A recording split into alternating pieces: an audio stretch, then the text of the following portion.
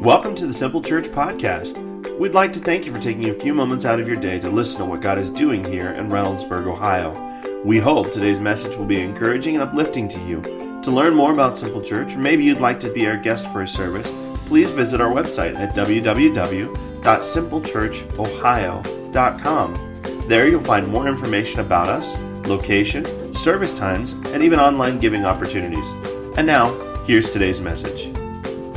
Continuing a series that we're in called You Asked For It. And basically what we're doing is the same thing Jesus did. Jesus would allow questions to be asked, and then he would base his entire sermons on those questions that people asked. So he would answer them. So many philosophers did the same thing, Plato, and the list goes on and on. Their students would ask questions and they would teach. So around Easter this year, we took a survey and said, what are your questions? What would you like us to teach on? And so you asked a bunch of questions, and we took the top 5 most asked questions and built this series out of it. And so we've been at really great places. How do I share my faith? Hey, I've been offended and hurt. What do I do now? And next couple of weeks, we're going to talk about how to deal with difficult people and how do we have faith. But today, this was a question that I was not so surprised because people ask it. I was surprised by the number of people that ask it. And that question is, are we living in the end times, or is this really the end? And the answer is yes. Everybody bow your heads. Let's pray and dismiss. I'm kidding, but some of you got excited a little bit. Like, oh, that was the shortest service ever. Awesome. No, so I understand why you're asking this question. Like, are we in the end times? Is this really the end? I get it. When you look at our climate today and our news, and you're watching the same news that I'm watching. When you look at the news and you see all the terrible stuff that's going on, you see like the terrorists that are blowing themselves up, and they're not. Here's what's terrifying to me about this is they're not really blowing up like political leaders, and they're not like taking out army bases. They're just going into random places like an Ariana Grande concert and blowing themselves up and killing innocent people. Moms and kids and boyfriends that got dragged along to be there. They had no idea that was going to be the end for them. It's terrifying to think that it could just be anywhere. It could be a random grocery store. It could be it could be anywhere that they do this. You're looking at the same news I'm looking at, right? So no wonder you're asking, is this the end? It could possibly be, right? You're watching the political horizon. You're watching the tension that's going on. People rioting in the streets. You're watching the racial tension play out. You're watching as people are fighting and killing and hurting and destroying each other. You're seeing it all, right? You're seeing all the moral decline. Of course you're asking, is this really the end?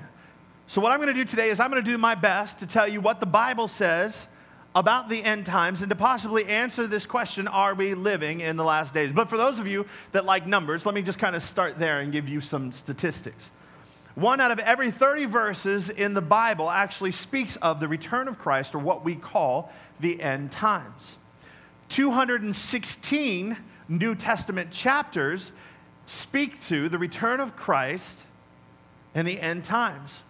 23 out of 27 of the New Testament books also talk about the end times and the return of Christ. And so this is a really important subject. Now, I don't have time to go through all that material today. I do have quite a bit of verses that I promise you, if you'll hang with me, we'll get through it and you'll have a better understanding of what the end times looks like. But I will tell you, there's one book in the Bible that speaks specifically of not whether we're getting to the end of times, but actually what the end times looks like. And let me tell you, if you start seeing all that stuff unfold, it's a little too late for you, Ethel. You know what I'm saying? It's like you're at the end. It's done. You don't have to ask. All this stuff will be happening. And you get into the book of Revelation, and that stuff starts playing out, buddy. That's it. And I'd say you'd miss the first train out of here too, by the way. But that's another subject for another day. So even Jesus' disciples asked this question. They ask about whether it was the end times. And so what everybody really wants to know, though, is not whether we're living in the end times. They really want to know, what time is it? Like, all right, we know that there is an end to insight, but what time is it? And what they want to know is, where are we at on the clock? Like if 12 o'clock is the end right here, where are we at on this clock? Are we here? Because if we're here, well, then you feel like you've got plenty of time. You know how when you got a project due and you got plenty of time ahead of you, what do? You relax, you take it easy, you do as little as possible because you've got plenty of time. Yeah, that's right. But when the clock is here, well, you know, if you have less time to get that project done or whatever it is, you know that you've got to hurry. You've got to get to work now, that all of your waking hours have got to be spent doing that thing. And so this is the real question people are asking. When they say, well, are we in the end times? They're really asking, what time is it now, right? And so I'm going to sit this right here so that you all stop freaking out. Because I can tell by your faces that you are so thrilled to be here today talking about the end times. Most times people are out there happy to be here in church, and y'all are just sitting there like, good Lord, why did I choose this Sunday to come to church? It is nice outside. He here talking about the end times. Dear Lord. Look, I promise you we'll get through this and you'll come out the other side equipped in a different way. But let me kind of break the tension that I can tell that you're feeling right now. Let me tell you a joke. There's these two pastors, and they're right across the street from each other, and one pastor puts up a sign. And as he's putting it up, he's putting up the sign, the other pastor's putting up his sign. The first pastor's sign says, "The end is near." And the pastor across the street, he puts up his sign, and it says, "Turn yourself around before it's too late."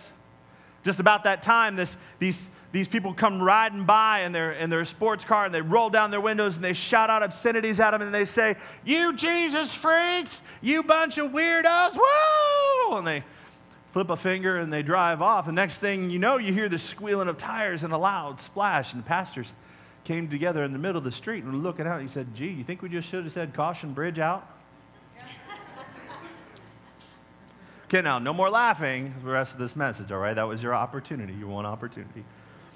Now, but look, Jesus' disciples asked the same question, whether this was the end. In Matthew 24:3, as Jesus was sitting on the Mount of Olives, which was Jesus' favorite place to sit, the disciples came to him privately. "Tell us," they said, "when will this happen, and what will the sign of your coming and the end of the age?"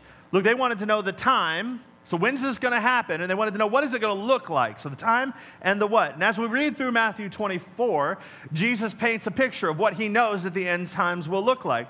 And he tells the what, but he never gives them the when. He doesn't tell them when it's going to happen. He says, this is what it's going to look like. So is this really the end? Well, the answer is, I don't know for sure. But I have to tell you, it certainly looks like it. It really looks like this is the end. There are so many prophecies and signs that the Bible describes to say this is what the end of times will look like. And to me, when I look at our moral climate, when I look at our spiritual climate, when I look at the world and all the signs and prophecies that were given, it sure looks like it's the end. Now, there's one caveat I'll say to that, is that every generation since Jesus was here has thought that the end of times would be in their generation. Even Peter, the disciple, thought that it was going to be the end of times. He thought he was living in the last days. In fact, I grew up at a church where we kind of gathered around this whole idea that Jesus could come at any moment. So we had what we called rapture practice in Sunday school. Anybody old school know what that's all about? Rapture practice is like we gather into the classroom, and we'd always do it on New Year's Eve because for whatever reason, we all thought that Jesus was going to come back at midnight when the clock turned over from 19 whatever to the next year, right? And so we'd be back in the back class just jumping, right? You know, and just practicing. I think it was to kind of get ourselves in the air a little bit to help Jesus as he took us up to heaven. But we were freaking out, especially that Y2K year. Anybody remember that? Lots of us were panicking then. We thought for sure Jesus was coming back, right? So every generation has thought that they were living in the end times. And like I said, even Peter did. He thought he was living in that Jesus' second return would come when he was alive. But I would say that the reason I think the answer is yes, are we living in the end times now, is because we have things going on in this generation that never happened before. Jesus says that one of the signs of the end is that the gospel will be preached to all the nations. And this nations word is the Greek word ethnos, which doesn't necessarily mean a country, it means people groups. And so we have all these different people groups within inside each country. Every country has 100 to 1,000 different people groups. And he says these people will be reached with the gospel. And that is happening today. See, years ago, it used to be really expensive to do. Not only did you have to have the funds to go out and start a work, but you had to have the people who were committed to doing the work, to building a building and inviting local leaders there, and then spending years training them to go out and preach the gospel and build other churches and make sure that the gospel spread. And then you'd have to provide literature for them, and then for each one of their groups, it was an expensive and long endeavor to translate even that material into their language. And so there was a lot of work, but today Today, it's super easy to get a whole course of Bible college, videos and teaching, so that you don't even have to have anybody local. You can get it all on like a thumb drive. You don't need a building. They just need access to a computer. And they can get the education. They can get the training that they need on a little jump drive. It's crazy to me that the gospel is being spread faster than ever in this generation. It's become even easier today because it's all digital. They can use it from this chip, or if they have access to the internet. If they don't have access, there's so many remote areas that don't have access to the internet. But do you know what's happening now in this time, like today? Y'all got to know the times. You got to know what's happening. I was in a movie theater a couple months back, and an ad aired for Facebook. But it wasn't about Facebook itself and social media. It was what Facebook is doing. Facebook is one of the largest enterprises today, like on the map, period. And they are spending money investing in drones that are flying over remote areas of different countries where there is no internet. And you know what they're doing? They're beaming free Wi-Fi. That is their only purpose. The gospel will be spread into areas where it's never been accessible before. And all they have to have is access to the internet. It's happening in this generation. It never could have happened before. Another thing that is possible today that was not possible before is the Bible records and says that there, in the end times, there will be two witnesses that will rise up. And these two witnesses will do miracles and have power to do crazy things. And the world is going to see them, but not only are they going to see them do what they do, but the whole world is going to see them executed publicly. Well, that wasn't possible, but satellite television and the fact that we all got smartphones in our pockets. I mean, even in remote ends of the country, in El Salvador and Panama and places where I've gone on mission trips, they don't have food, they don't have much clothing, and their house is a tin shack. But you know what they got?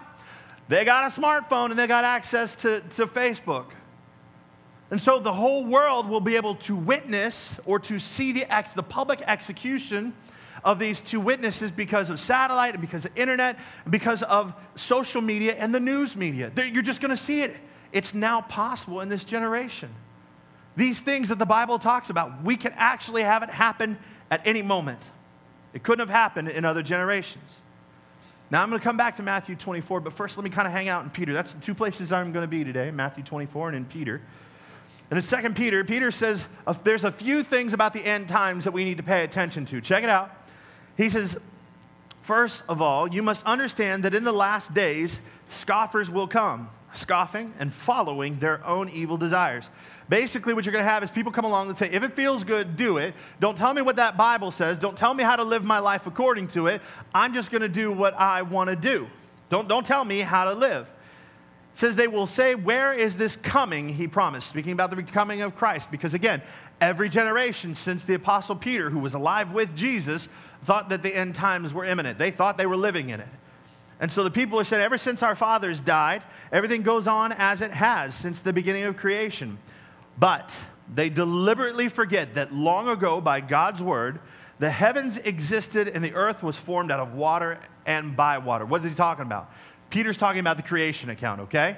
This is in Genesis where we read that the Spirit was fluttering on the face of the waters, and then God said, let there be light. And all this happened, right? So this is what he's referring to. And he said, and by these waters also the world of that time was deluged and destroyed. What's he talking about here? He's talking about the flood. He's talking about Noah's ark and how all those people were so wicked that God said, I'm destroying everything on this earth except Noah's family and two of each of these animals, right? And it says, by the same word, the present heavens and earth are reserved for fire. In other words, God destroyed the earth by water before, but he promised he'd never, ever do that again. That's how he gave us the rainbow in the sky. That's a sign of his promise. And he says, being kept for the day of judgment and destruction of ungodly men. Now, that's the day everybody wants to know. When's that one going to happen? The day of destruction, right? That's the one we want to know. How much time do we have till we get to that day of destruction? He says, but do not forget this one thing, dear friends. With the Lord, a day is like 1,000 years, and 1,000 years are like a day. Now, we have to push pause here real quick, because what is this saying? Well, I think Peter was just being like extravagant by saying he's using a metaphor.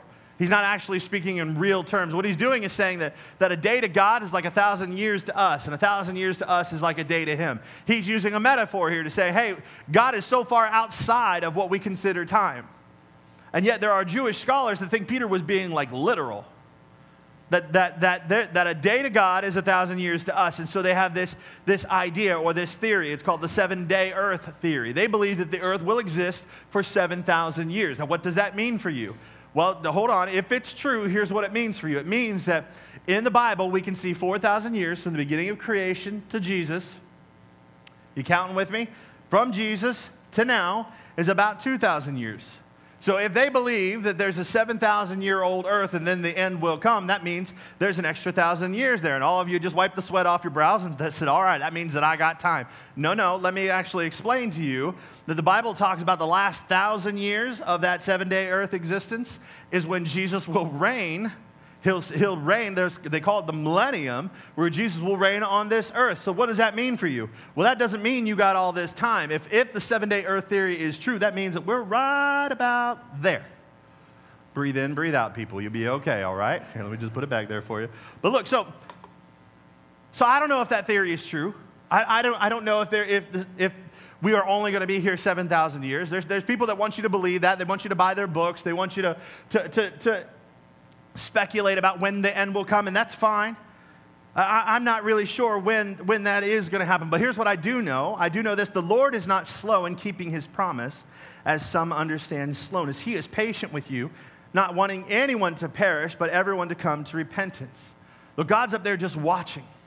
He's watching for how many people are going to say yes, for how many people are going to repent. And while God's watching, Jesus is just waiting like, hey, Dad, is it time to go? I want to go get my people. Is it time to go? No, it's not time to go. All right. He asks him again, hey, Dad, he's like that annoying kid in the back of the car seat. Are we there yet? Are we there yet? Jesus is like, come on, Dad. Send me. Let's go. I'm ready. Place is ready. Let's go. Let's go.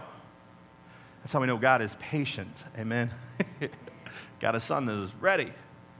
They're watching and waiting.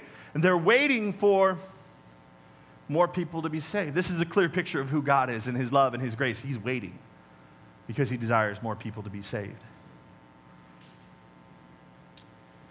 He says, but the day of the Lord will come like a thief. What does that mean? It means like you won't know when he's going to come. You won't know. You see, if you knew when the thief was going to come, then he wouldn't rob you, right? But since you don't know when the thief is going to come, he gets you. Jesus is going to come. The day of the Lord, when he returns, it will be like a thief. The heavens will disappear with a roar, the elements will be destroyed by fire, and the earth and everything in it will be laid bare. So, all right, this is intense stuff, right? It's intense. So what is this saying to us? I think there's a couple things that we can see from this passage, and I'll kind of lay them out for you. The first thing that we can see is that people will be distracted with life. They're going to be distracted by the stuff that they're doing. The reason people aren't going to know that the end of times is upon them is because they're going to be so busy doing whatever it is that they're doing in life. They'll be distracted, following their own appetites, living life without concern for what time it actually is. You say, Pastor, that's not me, isn't it? Here's the test for you. How often do you think about earthly things versus how often you think about eternal things? What are the eternal things you think about? Do you think more about what's on this earth? What are you focused on? If you want to know what time it is, let me tell you what time it is. You're living in your last days. Whether it's actually end of days or not, you're living in your last days. In fact, the Bible says that our life is short, that tomorrow is not promised to any of us. In fact, in the book of James, it says our life is a mist that is here and gone. We're just a blip on the scale of eternity. We can't be enamored with the pleasures of this life and become distracted because it isn't about this life. We're just passing through, and eternity is ahead of us. Now, back to Matthew 24, Jesus said this. He said, as it was in the days of Noah, so flashback to the days of Noah. He said, as it was in the days of Noah, so it will be at the coming of the Son of Man. For the days before the flood, people were eating and drinking, marrying and given in marriage, up to the day Noah entered the ark, and they knew nothing about what would happen until the flood came and took them all away. What is Jesus saying? He's like, just like back then, they were busy doing other stuff and weren't paying attention, and they're not even going to know what's happened until it's already happened to them. That Christ's second coming will have happened, and they'll have missed it. They'll have missed what we call the rapture. They'll be distracted by this life. So what do we take from this? Don't get distracted by life. Second thing we see from Peter's letter is that people will forget God. There will be a generation of people who will pull away from God. We're in a generation of people that is fed up with God, don't want anything to do with church, that questions all of it, and I'm fine with the questions, but they're pulled so far away from God, following after their own ways. Look, here's kind of why. As we look at generation after generation, we see this decline that is happening. In America alone, we have the generations, and some percentages here to consider. The builder generation, which is 1927 to 1945, they said of that generation, people born during that time period, that 65% of them were Bible-based believers. These guys followed Christ. 65% of them. In the next generation, the boomer generation, people born from 1946 to 1964, that even less considered themselves Christ followers. It was 35% of the people, from 65 to 35. That's a 30% decrease.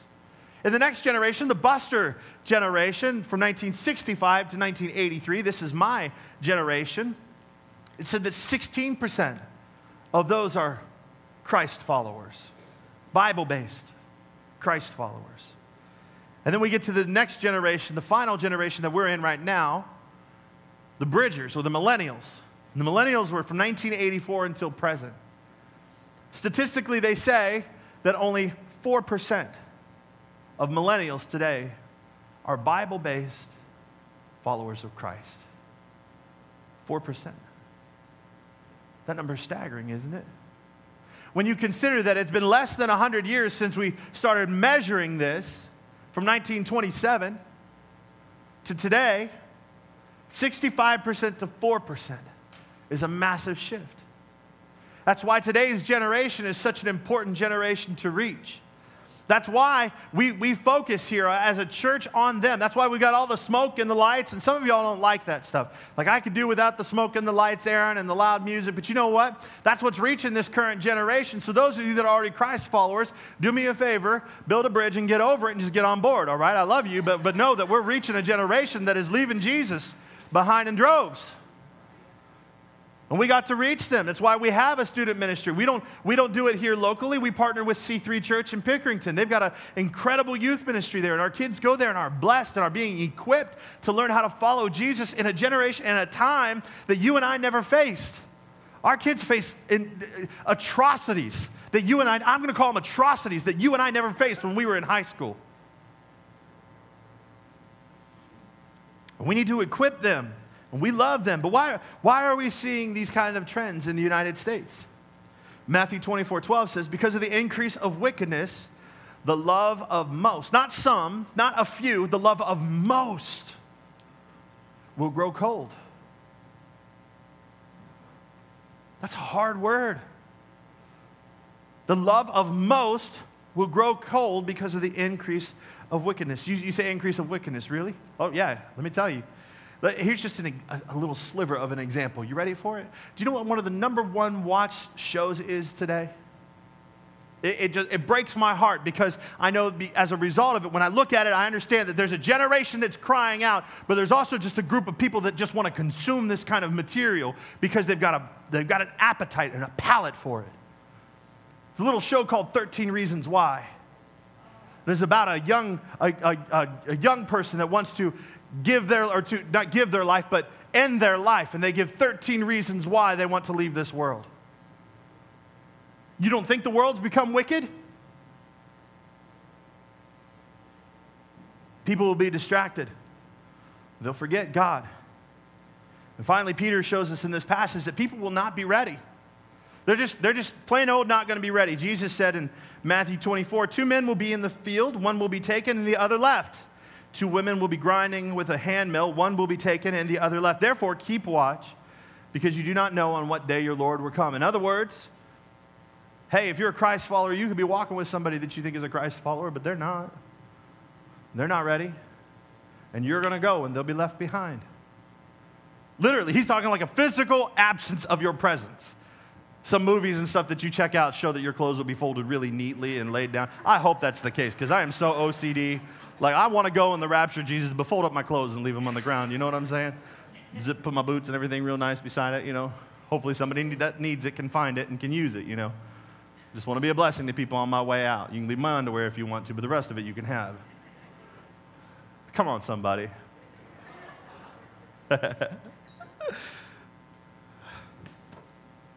What time is it? That's what we want to know. You know, you don't need to know. You don't need to know what time it is. What you need to know is that you're living in your last days. And we need to keep watch. We need to be ready, and we need to spend our time wisely. 1 Thessalonians 5:2 says, "For you know very well that the day of the Lord will come like a thief in the night." You're like, "Pastor, let's figure it all out. Let's look at all the signs and all the prophecies, and surely there's got to be a Bible code that tells us exactly when Jesus is going to come back." I love watching people get all tickled about this stuff because it's a lot of fun, and they sell a lot of books, and there's a lot of TV shows and conversations about when Jesus is going to come back. And I'm like, y'all have fun, because I read the book. I read the Bible, and it already tells me that don't nobody know. So why are you spinning? You're just spinning your wheels over there. That's fine. Go ahead and map it all out, but do it in pencil, because you ain't going to have it. Okay? Spend your time doing that. When I was a kid in 1988, a book was released, 88 Reasons Why Jesus is Coming Back in 88. And when 1988 came and went, that man wrote another book, 89 Reasons Why Jesus is Coming Back in 89. And I think the 89th reason was because Jesus didn't come in 88. Yeah, I don't know. So, look, you can go ahead and do all that kind of stuff. It's fun. It's fun.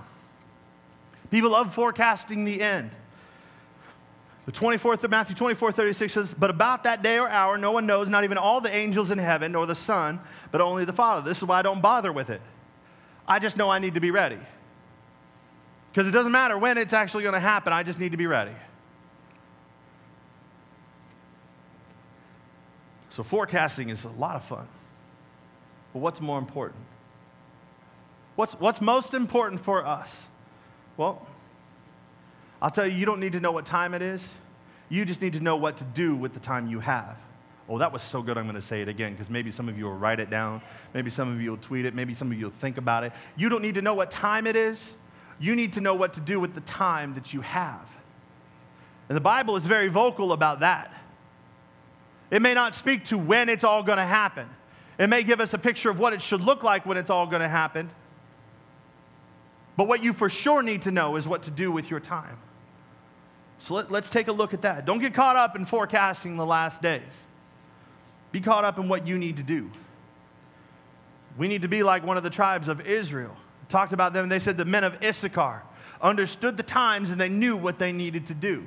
My prayer is that we're wise like them. That we can understand the times and know what we need to do. Peter said this, and back in Peter, he said, "The end of all things is near." He says, "Hey guys, guess what? It's all getting ready to end." And he was right. For him, his time on this earth was getting ready to expire. And as we look at the rest of Peter's letter in response to, hey, it's all about ready to end, we can find 4 things. And this is not my opinion. This is just what the Bible says. So if you'll lock in with me, I'll close with these 4 things that the Bible says we ought to do. In response to, we don't know if this is the end of times, but we know it's our end of days. And this is what we need to do. The first thing Peter tells us that we need to do is that we should think clearly. We should think clearly. 1 Peter 4:7, "The end of all things is near, therefore be clear-minded and self-controlled, not so that you can save up lots of money, not so you can go on that vacation you've always wanted to have, not so that you can raise the best family and go to the best schools. There's nothing about this life. So you can pray." Well, why? Because when we don't pray, we're so easily distracted. We're focusing on this reality. And you understand that this is not a real reality here. That we're just passing through. That the expanse of eternity is ahead of us. And here on this earth is just a blip. But we focus so much on this. We need to think clearly. And prayer brings us into the real reality. It brings us into a heavenly reality where we're focused on eternal things and not temporal things. Clear thinking, in other words, is thinking on the eternal. Do you know they say that 62% of people believe that Jesus is coming back someday, and yet 8% people of the people live like he's actually going to return. Those numbers don't make sense. What am I saying? I'm saying people say, yeah, Jesus is coming back, but, well, I guess I ain't doing nothing about it. Well, I'm not going to change my life because, they live with that reality. They understand, they know that he's going to return, but they don't do anything about it. Well, that seems silly to me. They're not thinking clearly. Prayer helps with that. In fact, Philippians 3 says, "For I have told you often before, and I say it again with tears in my eyes." This is Paul crying over this. Hear his lament. That there are many whose conduct shows that they are really enemies of the cross of Christ. In other words, they're saying, I'm a Christian, but they're not living like they are. He said they are headed for destruction. Their God is their appetite. They brag about shameful things, and they think only about this life here on earth. There it is. But we are citizens of heaven, where the Lord Jesus Christ lives, and we are eagerly waiting for him to return as our Savior. He will take our weak mortal bodies. What does that mean? It means all this stuff about us that is weak, the headaches that we get, the traffic that we complain about, the annoying neighbor that is bothering us, everything that makes you pick up the phone and go, Pastor, let me tell you something, I need your prayer. He's going to take all that and he's going to change it all. He says he's going to change our weak bodies into glorious bodies like his own, using the same power with which he will bring everything under his control. What does that mean? It means that we should wear this life as a loose garment. We shouldn't get too attached to it. We don't need to, because in a moment, in an instant, everything's going to change for us. We should be ready to shed this life. Don't let bitterness and don't let all the junk of the world attach to you. So keep one eye on eternity and one eye on the earth. Think clearly. The second thing that we should do, and this is key, is I should focus on relationships. We should focus on relationships. 1 Peter 4:8 says, above all, love each other. Love each other deeply, because love covers a multitude of sins. Offer hospitality to one another without grumbling. Look, it says love each other. It means get your people's stuff right. If you got somebody underneath your skin, get them out from underneath your skin. Love them, forgive them, seek to be forgiven. Get your relationship stuff right. Why the focus on people? Why love people? Well, because the people are the only things that matter. You know why? Because they're the only thing we're going to see in heaven. Hello? Is this thing on? People's the only thing you're going to see in heaven. You're going to get there, and none of this stuff, this coffee mug that I like and I drink out of every Sunday morning, it's not going to be there. You're going to be there. I'm going to be there. That's why we focus on people. We focus on relationships. They're the only things that matter in eternity. Everything else burns. So you live your life for people. That's why we do grow groups here. What are grow groups? Grow groups are small groups of people that gather around different things. They gather around books they want to study. They gather around the message we preached on Sunday. They gather around activities that they like to do. And these groups of people gather together to pray for one another, encourage one another, love one another, serve one another, to learn how to become like Christ with one another. This is what we do. We prioritize relationships around here. That's why we have our grow groups. In fact, today you picked a good day to come to church, because today launches the summer season, our 6-week summer season of grow groups. That means you can still get involved. You can pull out your phone right now, and if you have the Simple Church app, click on grow groups and choose one right now. I won't even be mad at you. Go for it. You can pull up our website, mysimplechurch.com. Click on a grow group. Get signed up. Be a part of, prioritize people. When you get your relationships right, you get eternity right. I'll say that again. When you get your relationships right, you get eternity right, because that's all that matters in eternity. That's what your focus ought to be. So get in a group. Get in a group. Focus on relationships. The next thing Peter tells us, the third thing, is that each one should use whatever gift he has received to serve others. You know, God's gifted you, wired you, created you with a very specific thing that he has for you to do. He's gifted all of you in very different ways. Some of you in a lot of different ways. He's given you lots of gifts. And He intends for you to use those gifts that He's placed inside of you to serve other people, to make a difference in other people's lives. The verse continues and says, each one should use whatever gift he has received to serve others, faithfully administering God's grace in its various forms. In other words, God has grace. He wants to give it to people, and you're His vehicle to deliver that grace. Do you understand? What does that mean for you? Practically, here's what it means. If you're good at tech, then you need to get onto our video team, and you need to help them run a camera on Sunday morning, or you need to go back and help them operate the lights or these slides, or get involved some way in our tech department and serve with that gift that is inside of you to be a blessing to other people. If your gift is that you're really good with kids, then you need to get back into Simple Town Kids back here in our kids ministry and love on these kids and help them develop a relationship with Jesus that will change the trajectory of their life forever. Not only that, by loving on those kids, you also minister to the moms and dads who get an opportunity to sit in here and develop a relationship with God too. Come on, are you hearing me? God's put a gift inside of you, and it's your responsibility to discover what that gift is and use it to give God's grace to people. It is to administer it in its various forms. You know, I'm not trying to be a pastor here that is building up a church of people and needs a bunch of people to sit in the seats to satisfy my heart. Do you know what would satisfy my heart? To know that you discovered your gifts and are using them to be a blessing and make a difference in people's lives. That's all I want for you. That's my greatest desire for you.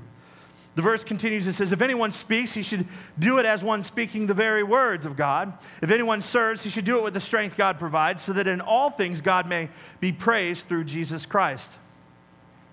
If these are really the end times, what is Peter saying? That I should make a difference. Peter's saying that you should make a difference. And we need to make a difference because we're in the greatest generation now where we can make a difference. Do you know that in the last 20 years, our population has grown more than it ever has over the last 2,000 years? Do you know why that is? Because of technology and medicine. People are living longer. And our population has grown so much that over the last 20 years, more people have said yes to Jesus than they have in the last 2,000 years prior to it. Oh, maybe you didn't hear me, because that's something to get excited about.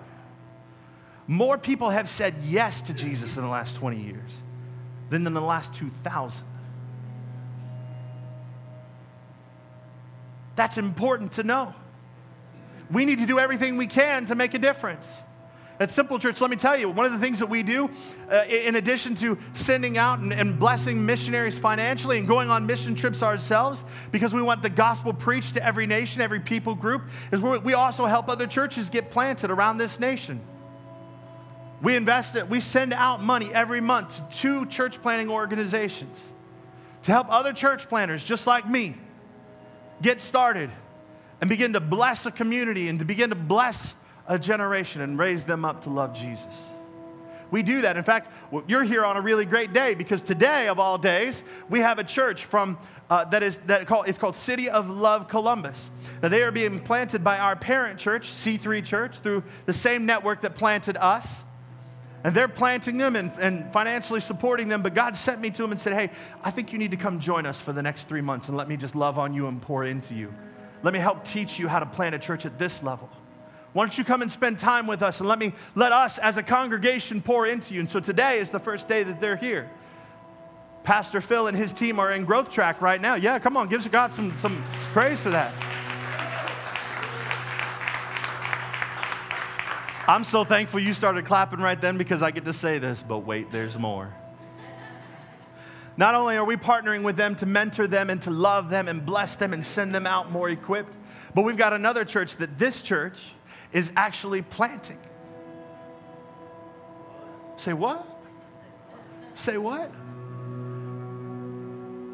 My friend Pastors Claudio and Paula Penha are here today. Would you guys stand there in the back of the room today?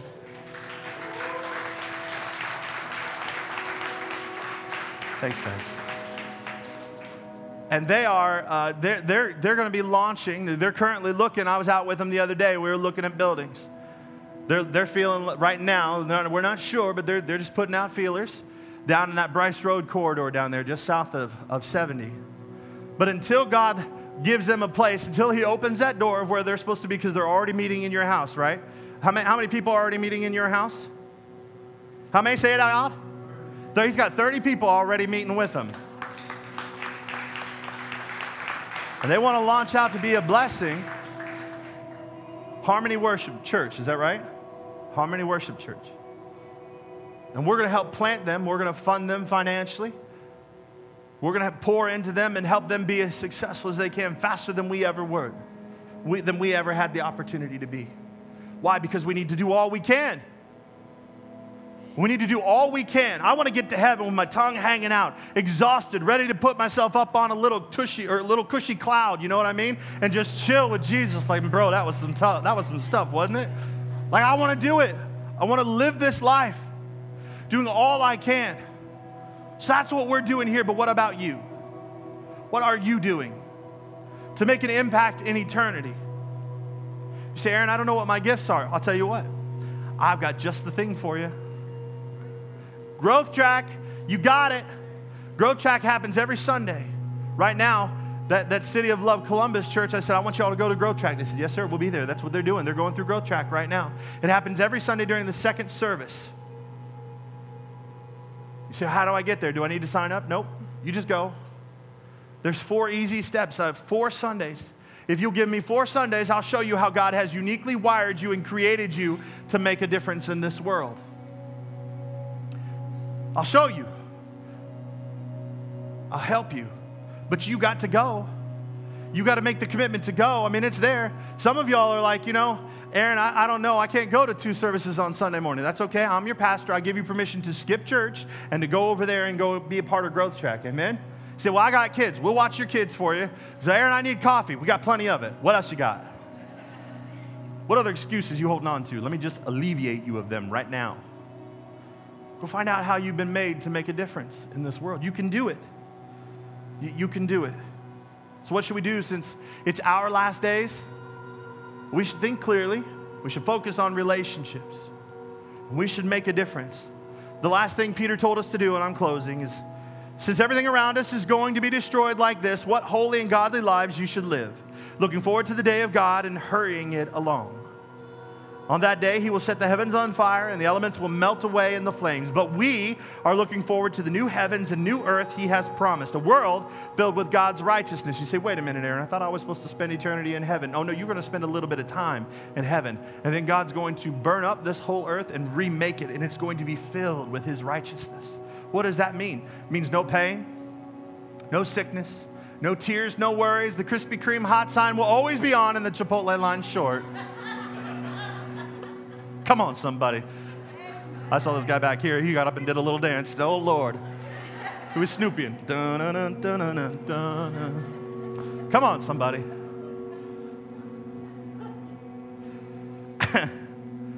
He continues and says, so, dear friends, while you are waiting for these things to happen, make every effort to be found living peaceful lives that are pure and blameless in his sight. And remember, our Lord's patience gives people time to be saved. That's good news.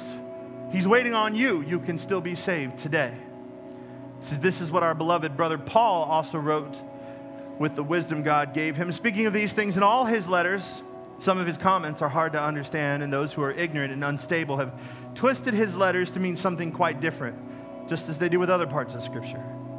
And this will result in their destruction. But you already know these things, dear friends, so be on guard. Then you will not be carried away by the errors of these wicked people and lose your own secure footing. Rather, you must grow in the, say it with me now, the grace. Grow in the grace and knowledge of our Lord and Savior Jesus Christ. All to glorify him both now and forever. So what's the last thing we need to do?